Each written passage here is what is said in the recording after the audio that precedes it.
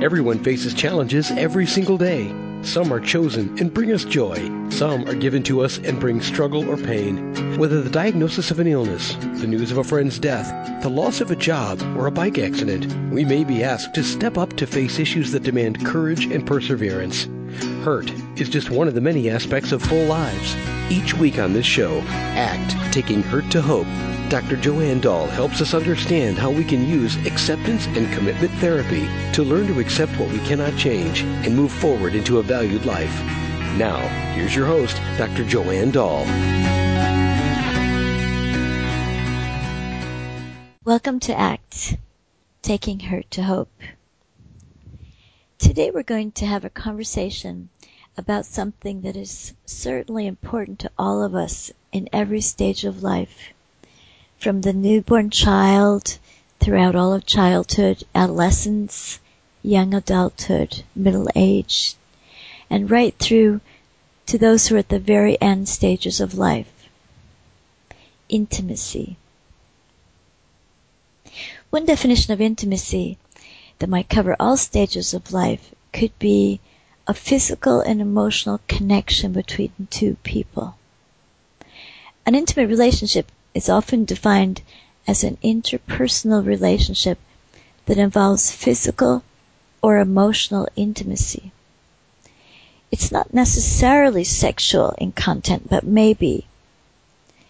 And research shows that physical and emotional connection is just as much a basic need as is food and shelter.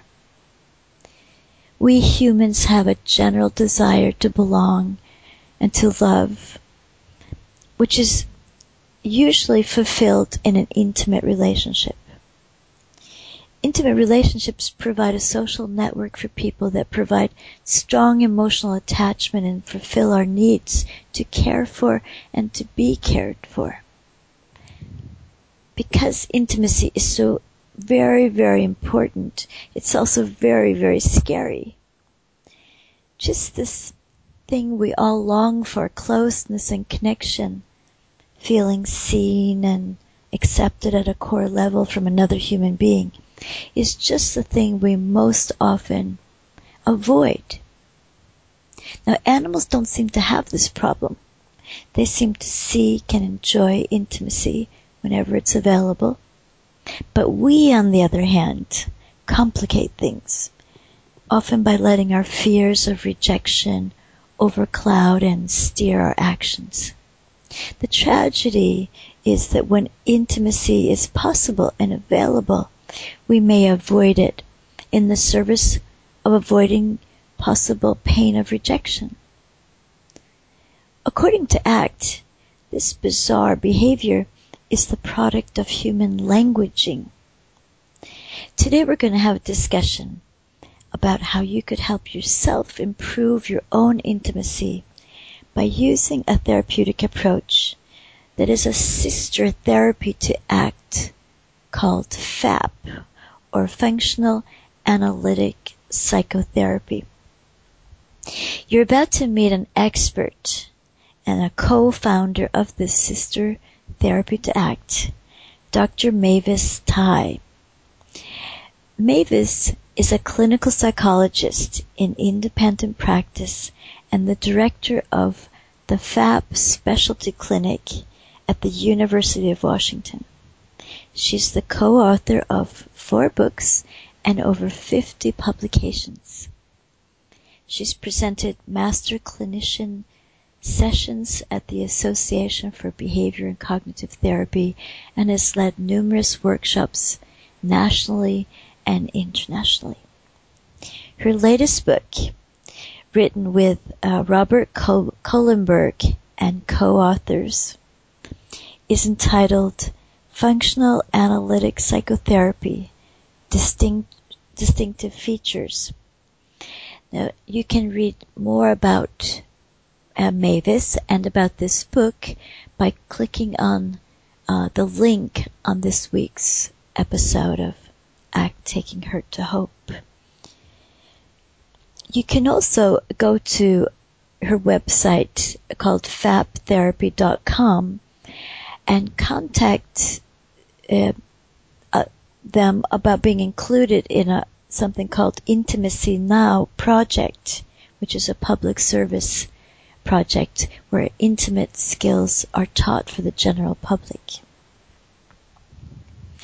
Remember that ACT has 3 parts. Opening up to the reality of this moment, that is, the physical sensations and thoughts that are moving through you, which is different from what your thoughts are actually saying about this reality. The second part is about becoming aware of the nature of thoughts and sensations that occur within me, but they are not me. And thirdly, moving in valued directions, which means moving your feet in a direction that is important and meaningful to you. I want to especially welcome my friend Mavis. Thank you, Joanne. It's a pleasure to be here.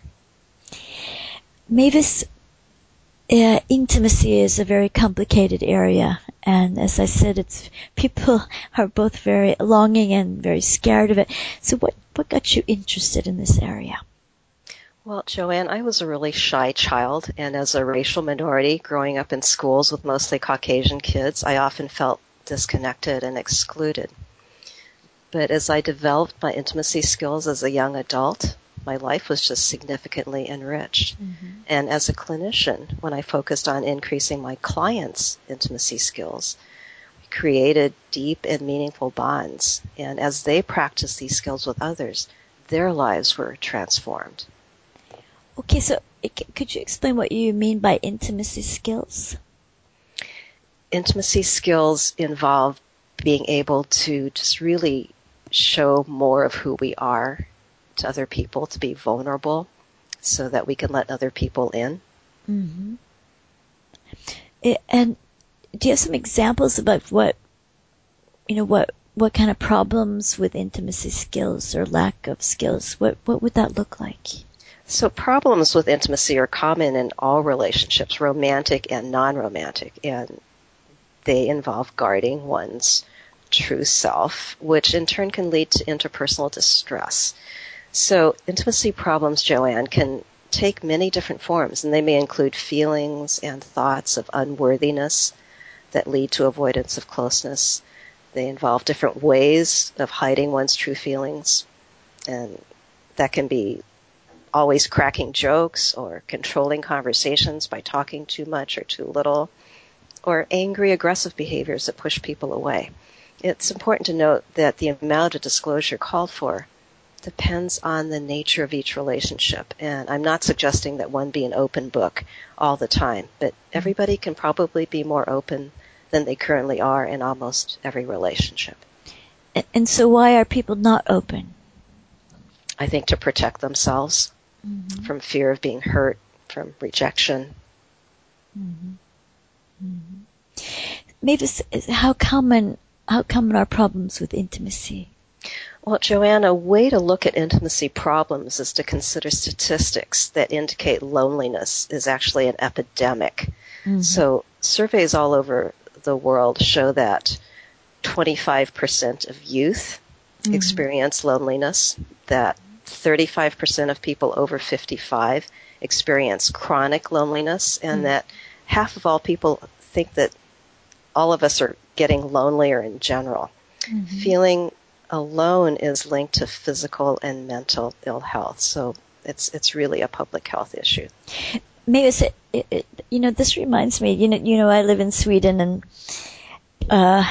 during when Sweden went from a very poor country to a richer country, one of the public policies or a definition of life quality was that everyone should live in their own apartment, have their own living space.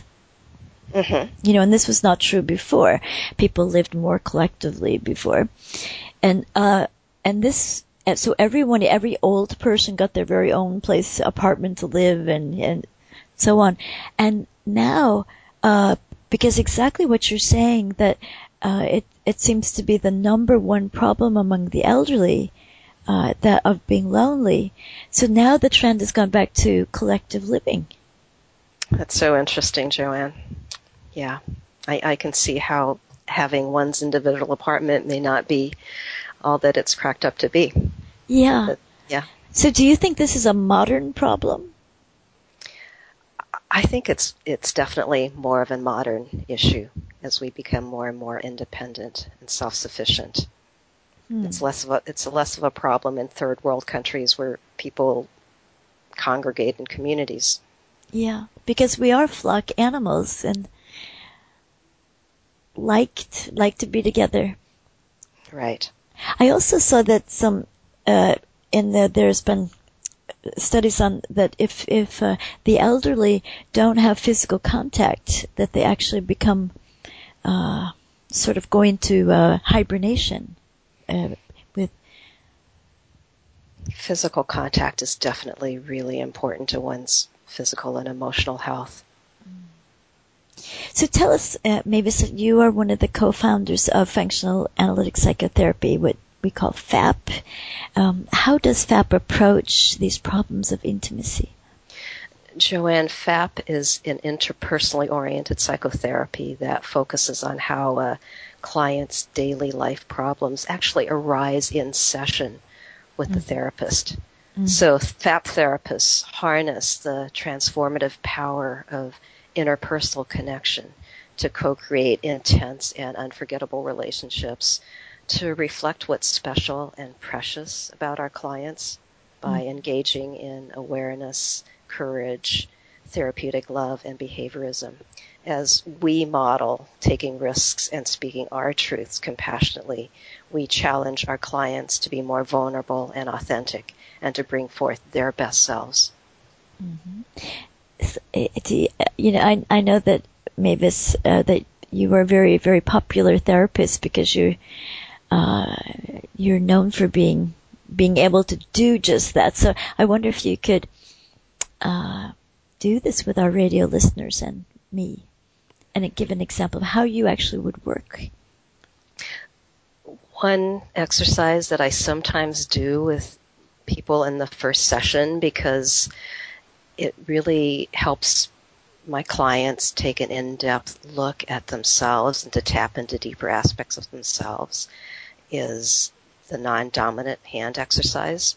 So people who feel connection, Joanne, allow themselves to be deeply and vulnerably seen. And that's what this exercise allows you to do. So would you be willing to practice vulnerability with me by engaging in this exercise? Sure. So what it involves is taking out a sheet of paper and writing with your non-dominant hand. So if you're right-handed, it means writing with your left hand. And what this does is it short-circuits your usual ability to write in a really facile way and short-circuits your ability to think in your normal adult ways. And it taps into very primal, childlike feelings since you are writing with your non-dominant hand. So what I'm going to ask is for you to jot down the first words that come to mind in response to some of my STEM sentences. So this is just going to be between you and yourself. I'm talking both to you, Joanne, and to the listeners. You don't have to reveal anything to anybody that you don't want to. I am going to ask you to share a couple of things that you're willing to share with me after we're done. Okay. So don't think about this a lot. The first thing that pops into your mind, and try to go as deep as you can. So I long for. I'm scared. Either I'm scared of or I'm scared that. I'm struggling with.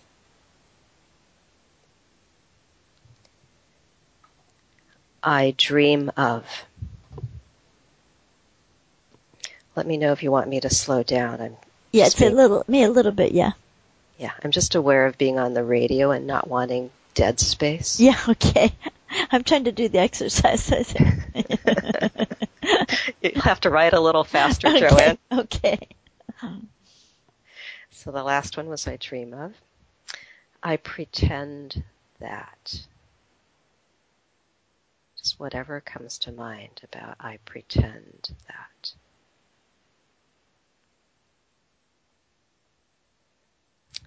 then it's hard for me to talk about. It's hard for me to talk about.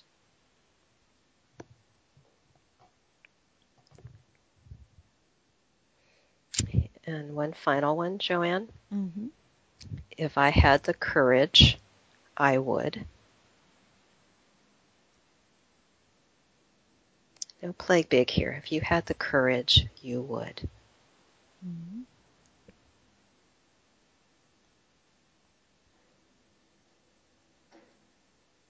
So what was this like for you? What came up for you? I thought it was pretty easy to do because it's when you do it with your left hand. I think or I'm right-handed, so it seems to be more spontaneous and easier to. I don't think about it too much. It was easy for you to do, but it may be really hard for some of your listeners to do. Some people feel like they can't write at all with their non-dominant hand. Yeah, that's hard. Yeah, that's true. And then for some people, really emotional stuff comes up for them. Oh, I think it is very emotional, but I think it seems to be a little less, a little more spontaneous with that hand. Because you're not used to writing with it. Well, so I'm not thinking so much. You're not thinking so much. Yeah, most people actually feel pretty vulnerable doing this, and then when they're asked to share what they feel comfortable sharing, it's even harder. And so it's really important to know that you don't have to share what you want to hold really close to your heart, and at the same time moving outside of your comfort zone. That's going to be one of the themes of our show today, is the importance of moving outside of your comfort zone in terms of connecting with other people. So if you push yourself to share a little more than you're comfortable sharing, that's going to lead to an increased sense of closeness. So how would you feel about sharing something with me that you wrote down with your non-dominant hand? Let's see if I can read it. I think I wrote, for example, that I long for intimacy, and I'm afraid of being revealed. And what is it that you're afraid of being revealed? That I'm not as open as I probably pretend to be. So one thing that happens in FAP is when a client longs for something, they can start engaging in whatever it is that they long for right in the moment with me. Mm-hmm. Because whatever it is that you want, if you can create it in the moment, that empowers you to create it elsewhere with other people. Mm-hmm. So what's happening is, you're saying to me you long for intimacy, and you're creating a really intimate conversation with me. Mm-hmm. Just in this moment, you're telling me not only are you longing for intimacy, but you are not as open as you sometimes pretend to be. Mm-hmm. And I would say that's true for me too. Mm-hmm. That I may appear to be more open than I actually am. Mm-hmm. And it's just nice to be able to admit that to each other, because we're both really good at connecting. Yes, right. People. Yeah. Yeah, exactly. And that in a way is you're actually fooling people, because you can be very skilled at looking like you're connected, but you could actually be hiding out really well. Right. And I want to make one more point before we move on, and that has to do with the stem sentence. If I had the courage, I would. So you know how in ACT you talk about the importance of moving towards values, and it doesn't matter what you're feeling. And so people think that they need the courage to do something that they really want to do. Mm-hmm. But I think what's more important is to figure out how to get yourself to do what you want, what it is that you think you would do if you had the courage, and to get yourself the support that you need to do what it is that you want. So what did you say you would do if you had the courage? I said that I would tell people that I was pretending. And so you did that. That's right.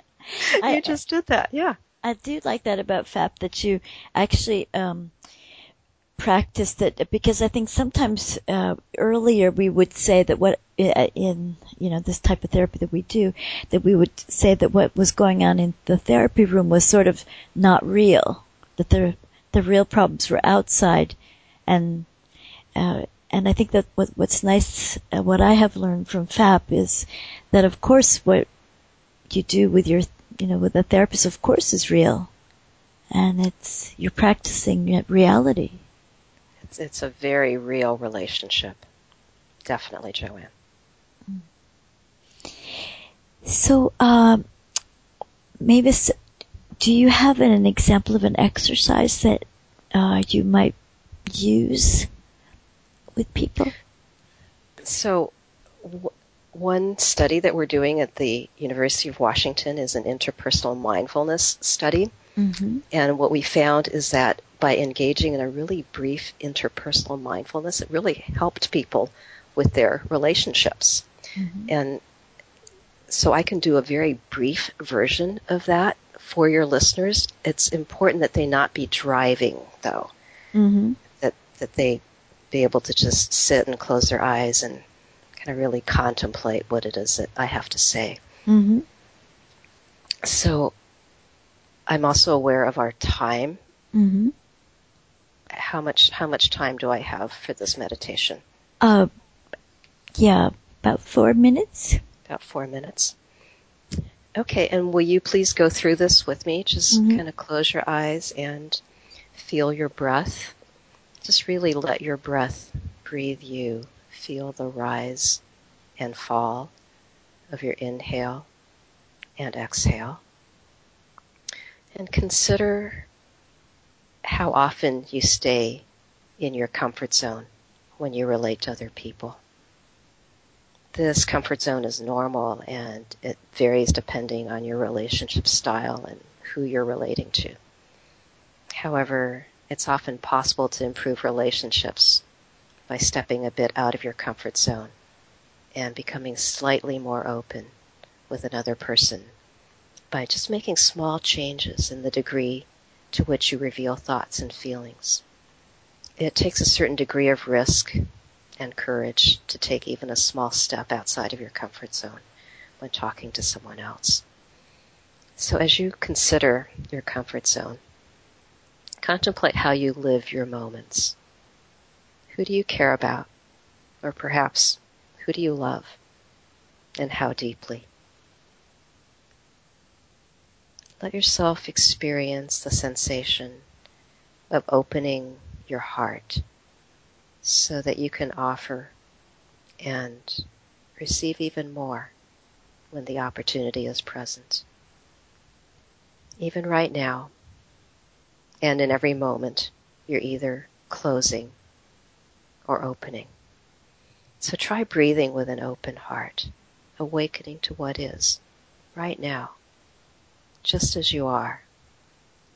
In this moment, see if you can allow yourself to feel alive, radiant, and free.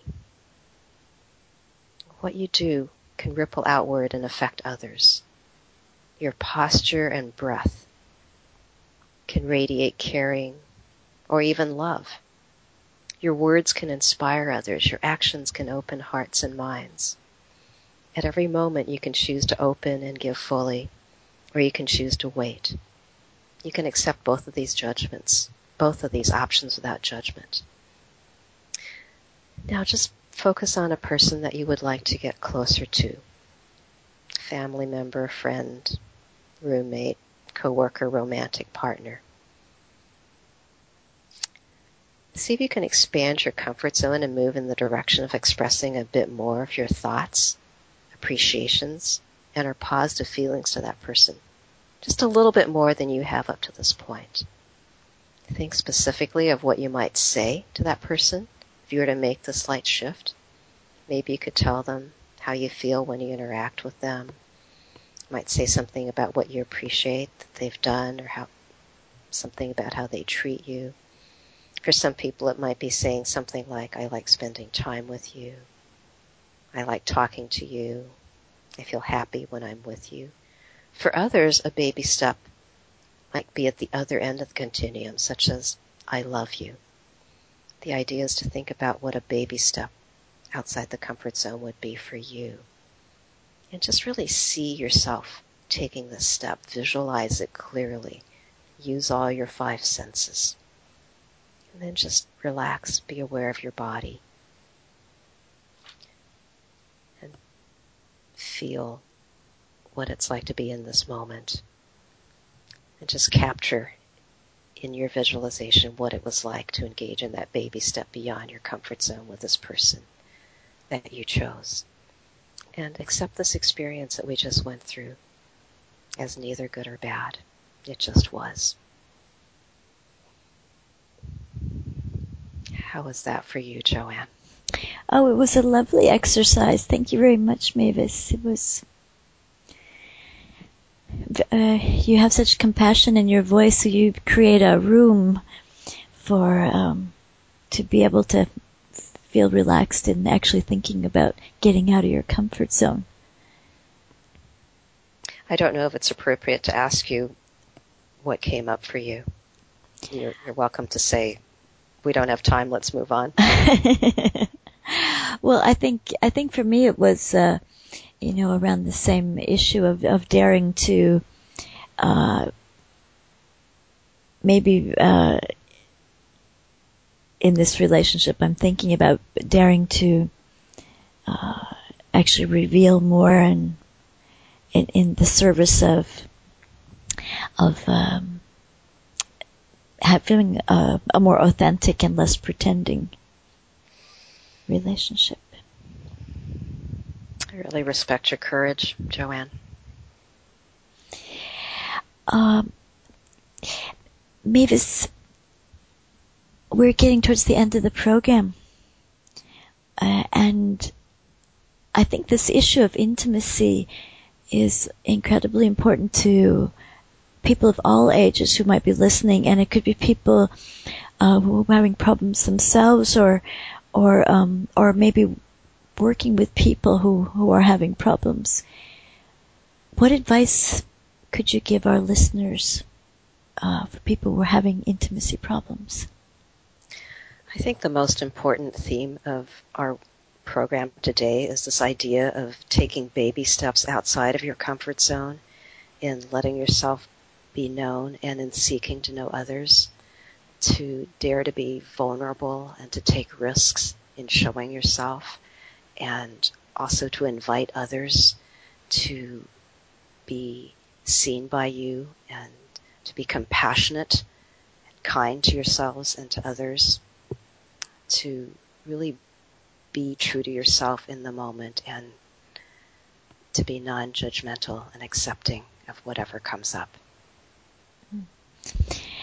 Thank you very much, Mavis, and thank you for being on the program today. I think that was wonderful advice, probably that any person of any age could take to their heart and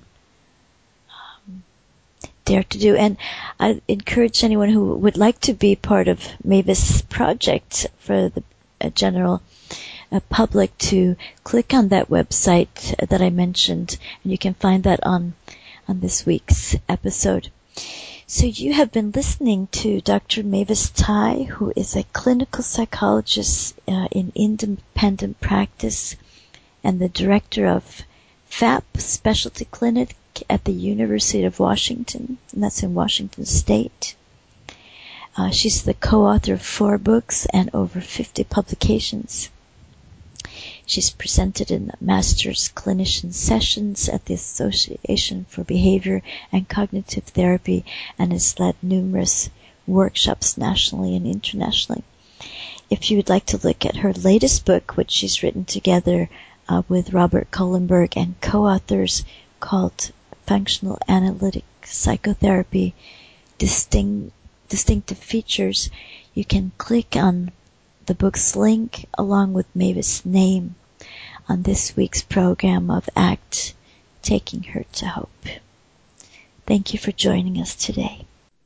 Thank you for joining us today. For more information about Joanne, please see her website at joannedahl.com or click on the host website button in front of you on the webtalkradio.net page. You may also see her books, The Art of Science of Valuing in Psychotherapy, Living Beyond Pain, Using Acceptance and Commitment Therapy to Ease Chronic Pain, Acceptance and Commitment Therapy for Chronic Pain, Values in Action, and Epilepsy, a Behavior Medicine Approach to Assessment and Treatment in Children. All of these are found easily by clicking the cover or going to Amazon.com. We hope you'll join us again soon for another episode of ACT, Taking Hurt to Hope.